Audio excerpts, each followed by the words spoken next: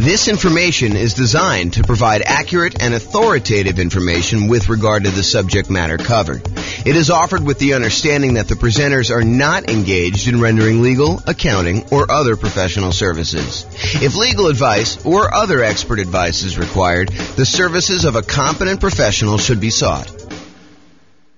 Welcome to the San Angelo Real Estate Investing and Real Estate Financial Planning Podcast. Learn all about investing in real estate in San Angelo, Texas, with a combination of real estate financial planning and modeling with numbers specific to San Angelo. Plus syndicated, more generalized recordings of live and pre-recorded real estate investing classes, not all of them specific to San Angelo. Be sure to stay tuned after the podcast for a message from our sponsors. Well, good morning and welcome, everyone. I am your host, James Orr, and this is another class in the series on Deal Alchemy.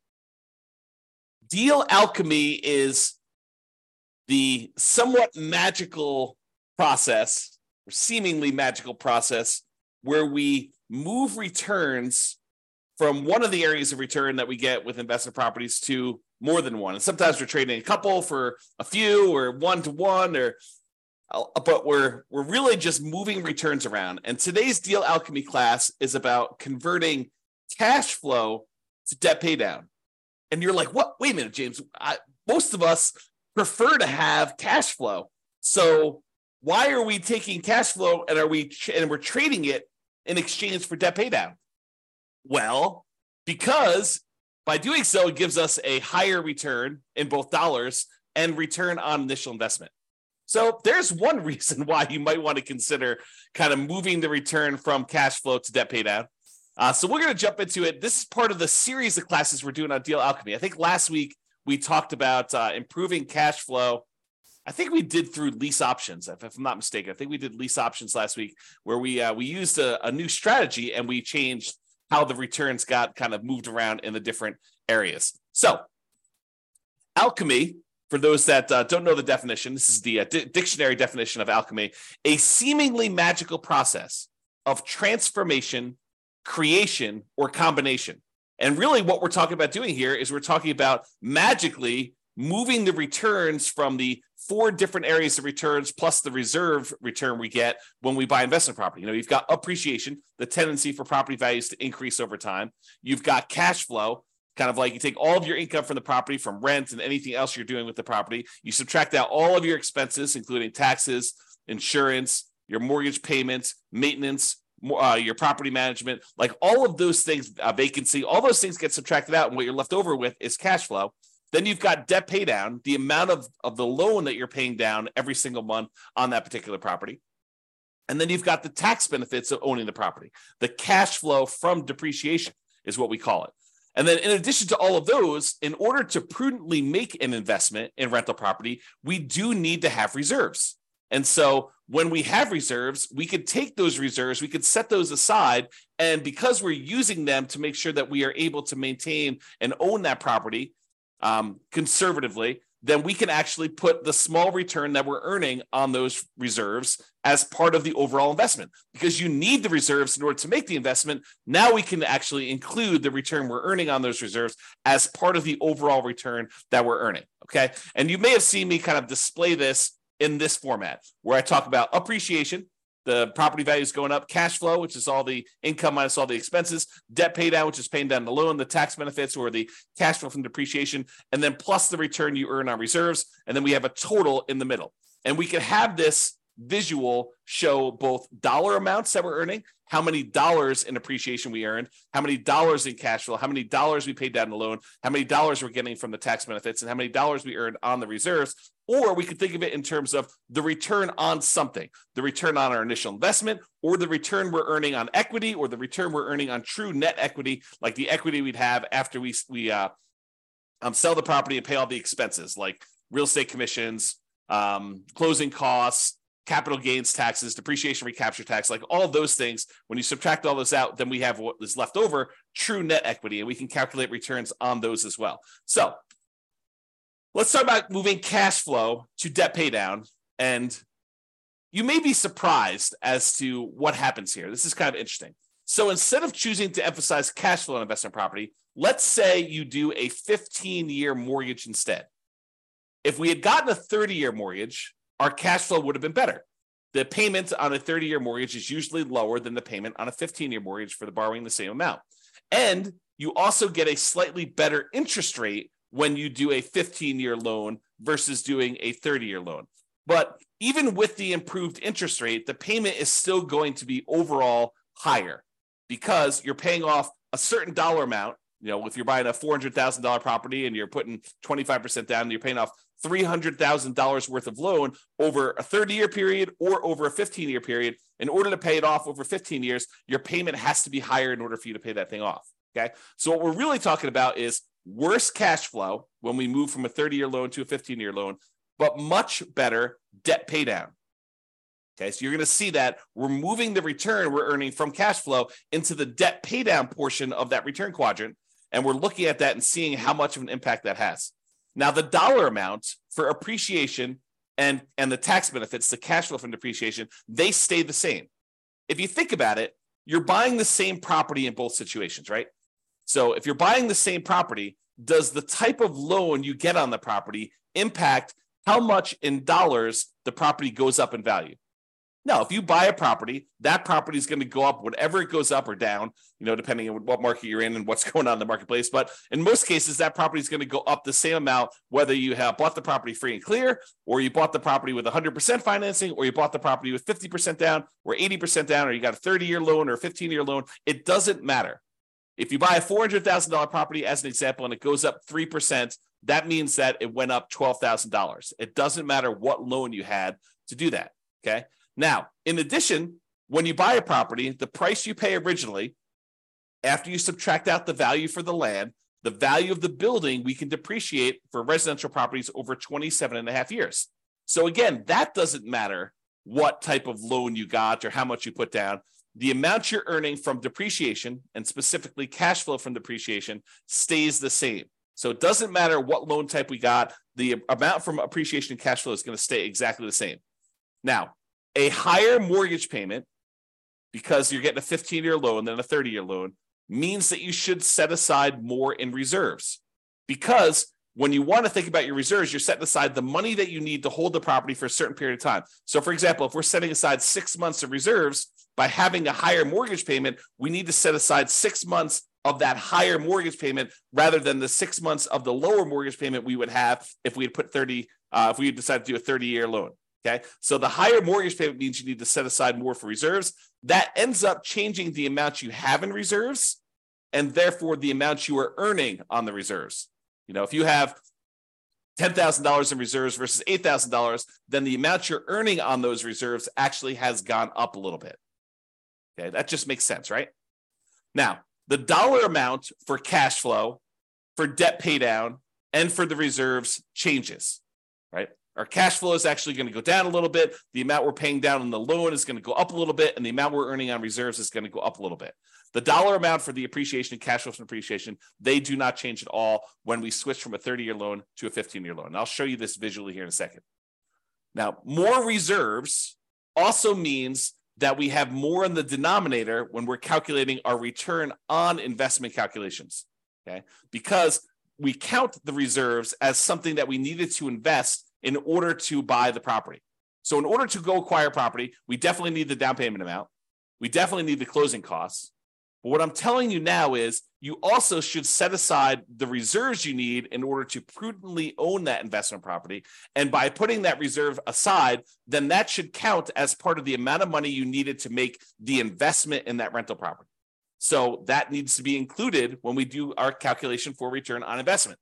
Anyone who is using like someone else's spreadsheet, not the world's greatest real estate deal analysis spreadsheet that automatically does this for you, but anyone using these other spreadsheets, you're analyzing your deals incorrectly. Another way of saying it is you're lying about your returns. If you think about it, if you're using someone else's spreadsheet and you're analyzing a deal and you're saying, look, I'm getting this return, and you're not including the amount you need for reserves in your return on investment, you're basically saying, you know, either one or two things happening. Number one is you're actually saying that you can make this investment without the reserves, which you cannot. I mean, the lender's going to require reserves. So that should tell you something, that they're going to require it if you go do the thing.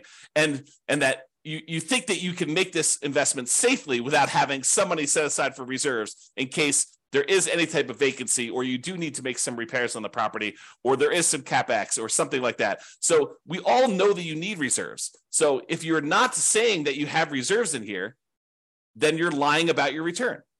So you have to include the reserves on there in order to make a true calculation of what your return on investment is. Doing it any other way is lying about your return. It's inflating your return. It's the return you tell at a cocktail party when you want to brag about how you're doing in your real estate investments, right? I mean, that's what you're doing. You're going to tell your friends, look, I put no money in this deal, so I'm getting an infinite return on my investment. There is no way you can have no money in a deal because you have to have reserves. So you're always going to have something in the denominator. Okay? All right. Enough of that little side tangent there.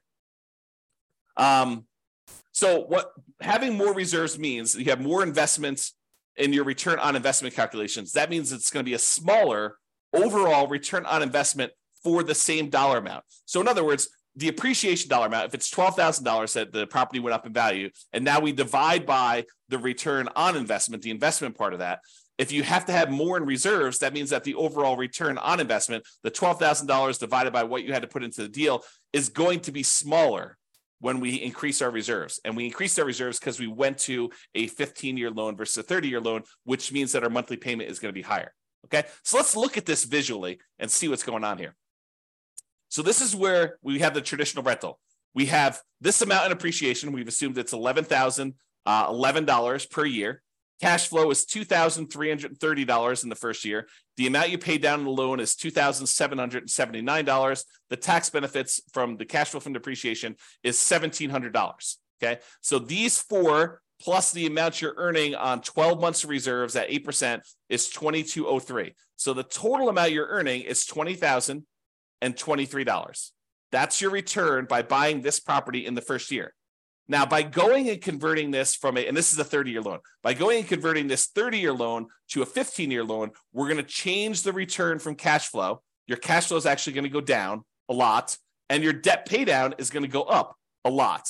However, the appreciation dollar and the tax benefit dollar are going to stay the same, and the reserves are also going to change because we need to have more reserves. Okay, so when we do that, it looks like this, the 15-year mortgage on the right. So appreciation is the same. The amount in cash flow went from $2,330 positive, about $200 a month, to now it's negative $4,024. And you're thinking to yourself, James, that's crazy. I went, almost $6,400 worse by doing this 15-year mortgage. Yeah, you definitely did. But where did that return go? It went from cash flow down to debt pay down. And you'll notice it's not one-to-one. It's not like you move $6,400 down in one spot, so you obviously go up $6,400 in another spot. It is not a one-to-one correlation. You don't get $1 by moving it from one spot to another. Sometimes it's a lot more. Sometimes it's less. Okay, so you got to go and look at the math and see what happened here. So now we went from earning $2,779 paying down the loan, so now we're paying down $10,551. Just by changing from a 30-year loan to a 15-year loan and the slight changes that are related to that.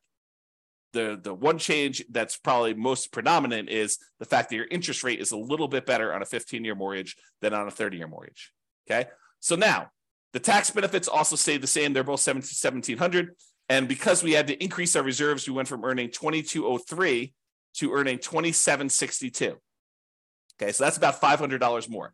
Now, overall, the return went from $20,023 for the entire thing, all 5 areas of return, when you had the 30-year traditional rental. Now it's going to be $22,000 even. So you increase your overall return by about $2,000 just by changing the loan. But the characteristics of the investment are very different, right? Is this when we talk about the return quadrants, a lot of times we talk about the 2 top ones tend to be market specific, market dependent, and they tend to be more speculative in nature. Do we really know that a property is definitely going up in value next year? No. we're speculating that we're going to see appreciation on the property. And if you came to the class yesterday and watched the video yesterday, I went through all the data for the last 133 years, showing you what the chances are of you seeing positive appreciation in the marketplace.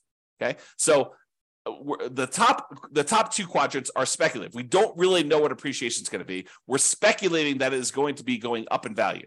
It could go down. It could stay the same. It could go up. It could go up more than what we're estimating. It could go down more than what we're estimating. Really, we don't know. It's speculation. The same thing is true for cash flow. And a lot of people, especially newer investors, want to argue with me. They're like, no, cash flow is fixed. I know the rent I'm getting on my property, and I know the amount of my expenses. And I'm telling you, you do not. Rents change over time. Sometimes rents go up. Most of the time, rents go up. However, rents can go down.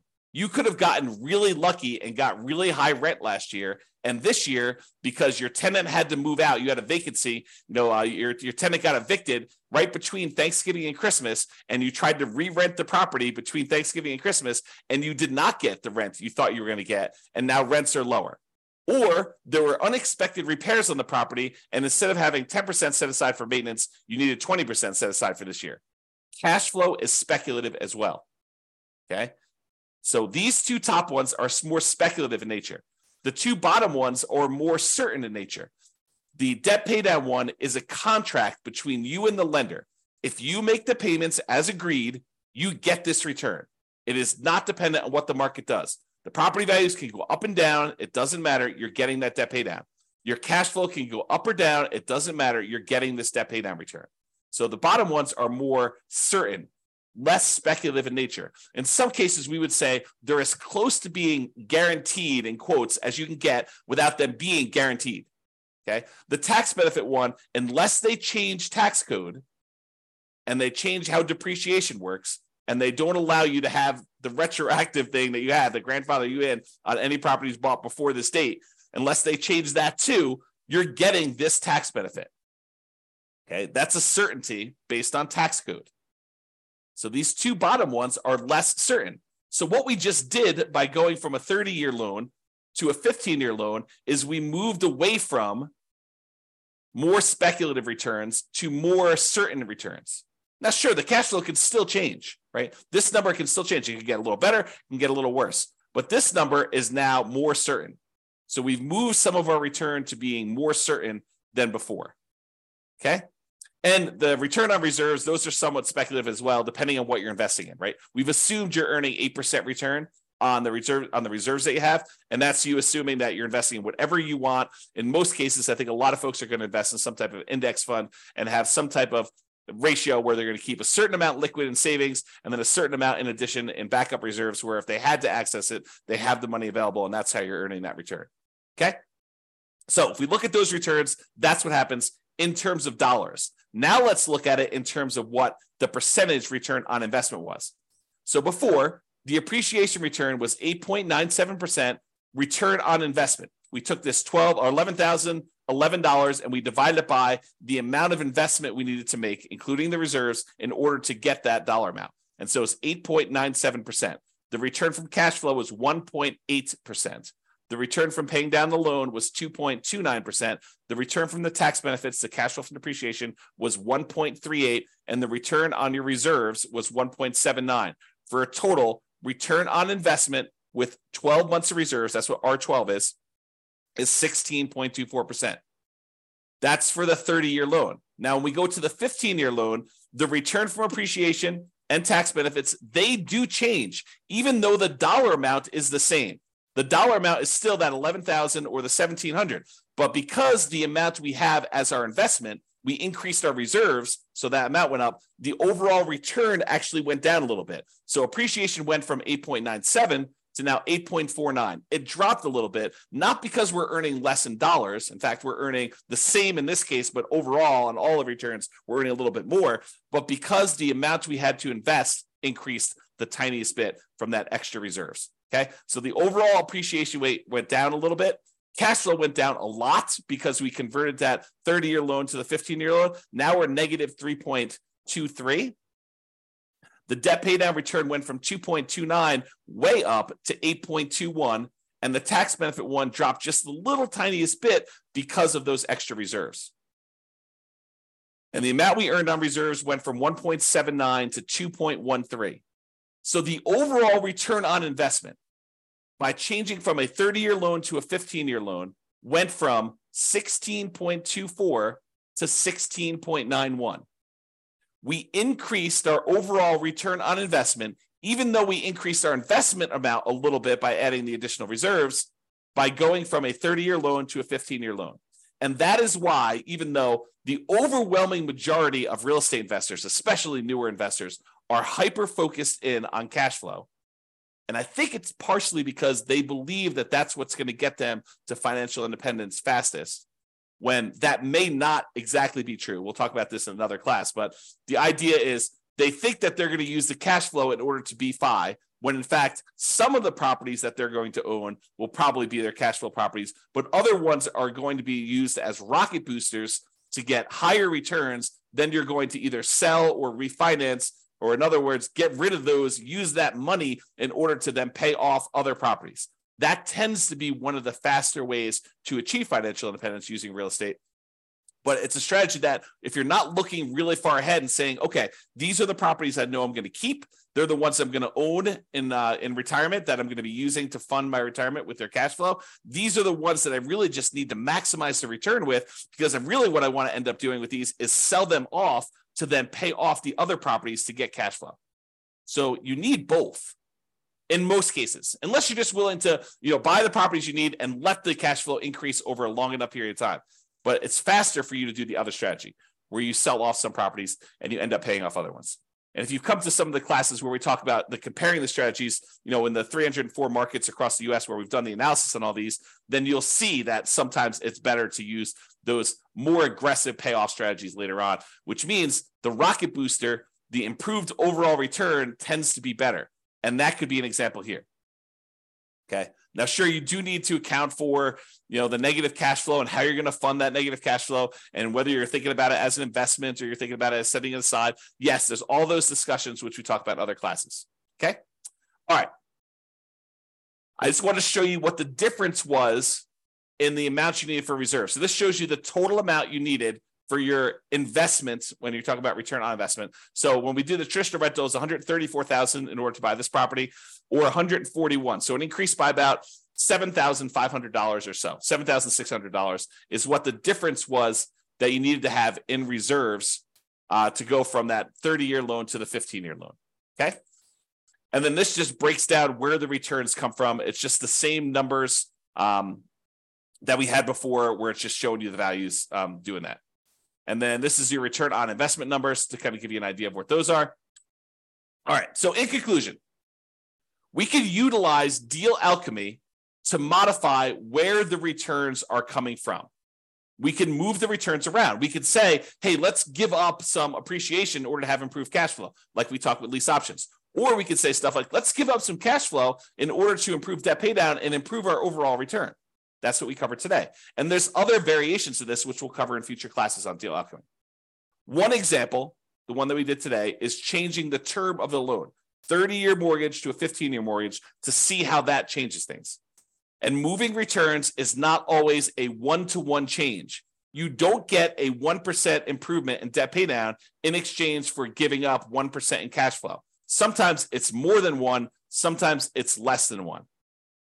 And reminder, returns are different. They have different characteristics. Some are speculative, some are more certain, some are cash now, which is the right-hand side of the quadrant, some are cash later, which is the left-hand side of the quadrant. So they have different characteristics, which changes how the overall investment acts. One of the things that I don't think a lot of people realize, especially people coming in new to real estate investing, is that not all real estate investments are the same, and that you can change how you approach the investment, and it changes, absolutely changes how the returns are balanced, like where they are. Is this more of a speculative play? Is this more of a certainty play? Is this more of a cash now play? Is this more of a cash later play? And that not, if you go out there and you say, I made a real estate investment, your risk characteristics of making that deal can be very, very different than someone else doing a different deal, even though you're both buying single family homes. All right. So deal alchemy can do more than just change the numbers. It can change the characteristics of the investment. And sometimes this changes more than just the returns. Sometimes it somewhat indirectly can impact the investment in the return on investment calculation, like we saw with reserves here. All right, that's all I got. Hope you guys enjoyed the class. This has been James Orr. Have a great weekend, everybody. It's Friday, and we will see you all on Monday. Bye-bye for now. With home prices up, mortgage interest rates up, and rents up but not quite enough to counteract the higher prices and interest rates, cash flow on rental properties in San Angelo is harder than ever. Book a call with the Real Estate Financial Planner to apply our proprietary 88 strategies to improve cash flow on your rentals. See the show notes for a link to schedule your call and improve your cash flow today. If you're a real estate agent, lender, or professional in San Angelo that wants to help our real estate investor listeners, consider reaching out to learn about collaboration opportunities with this podcast. We'd love to add more value to our listeners by having you assist our investors buy, sell, and finance their real estate investments. See the show notes to schedule a call to discuss collaboration opportunities.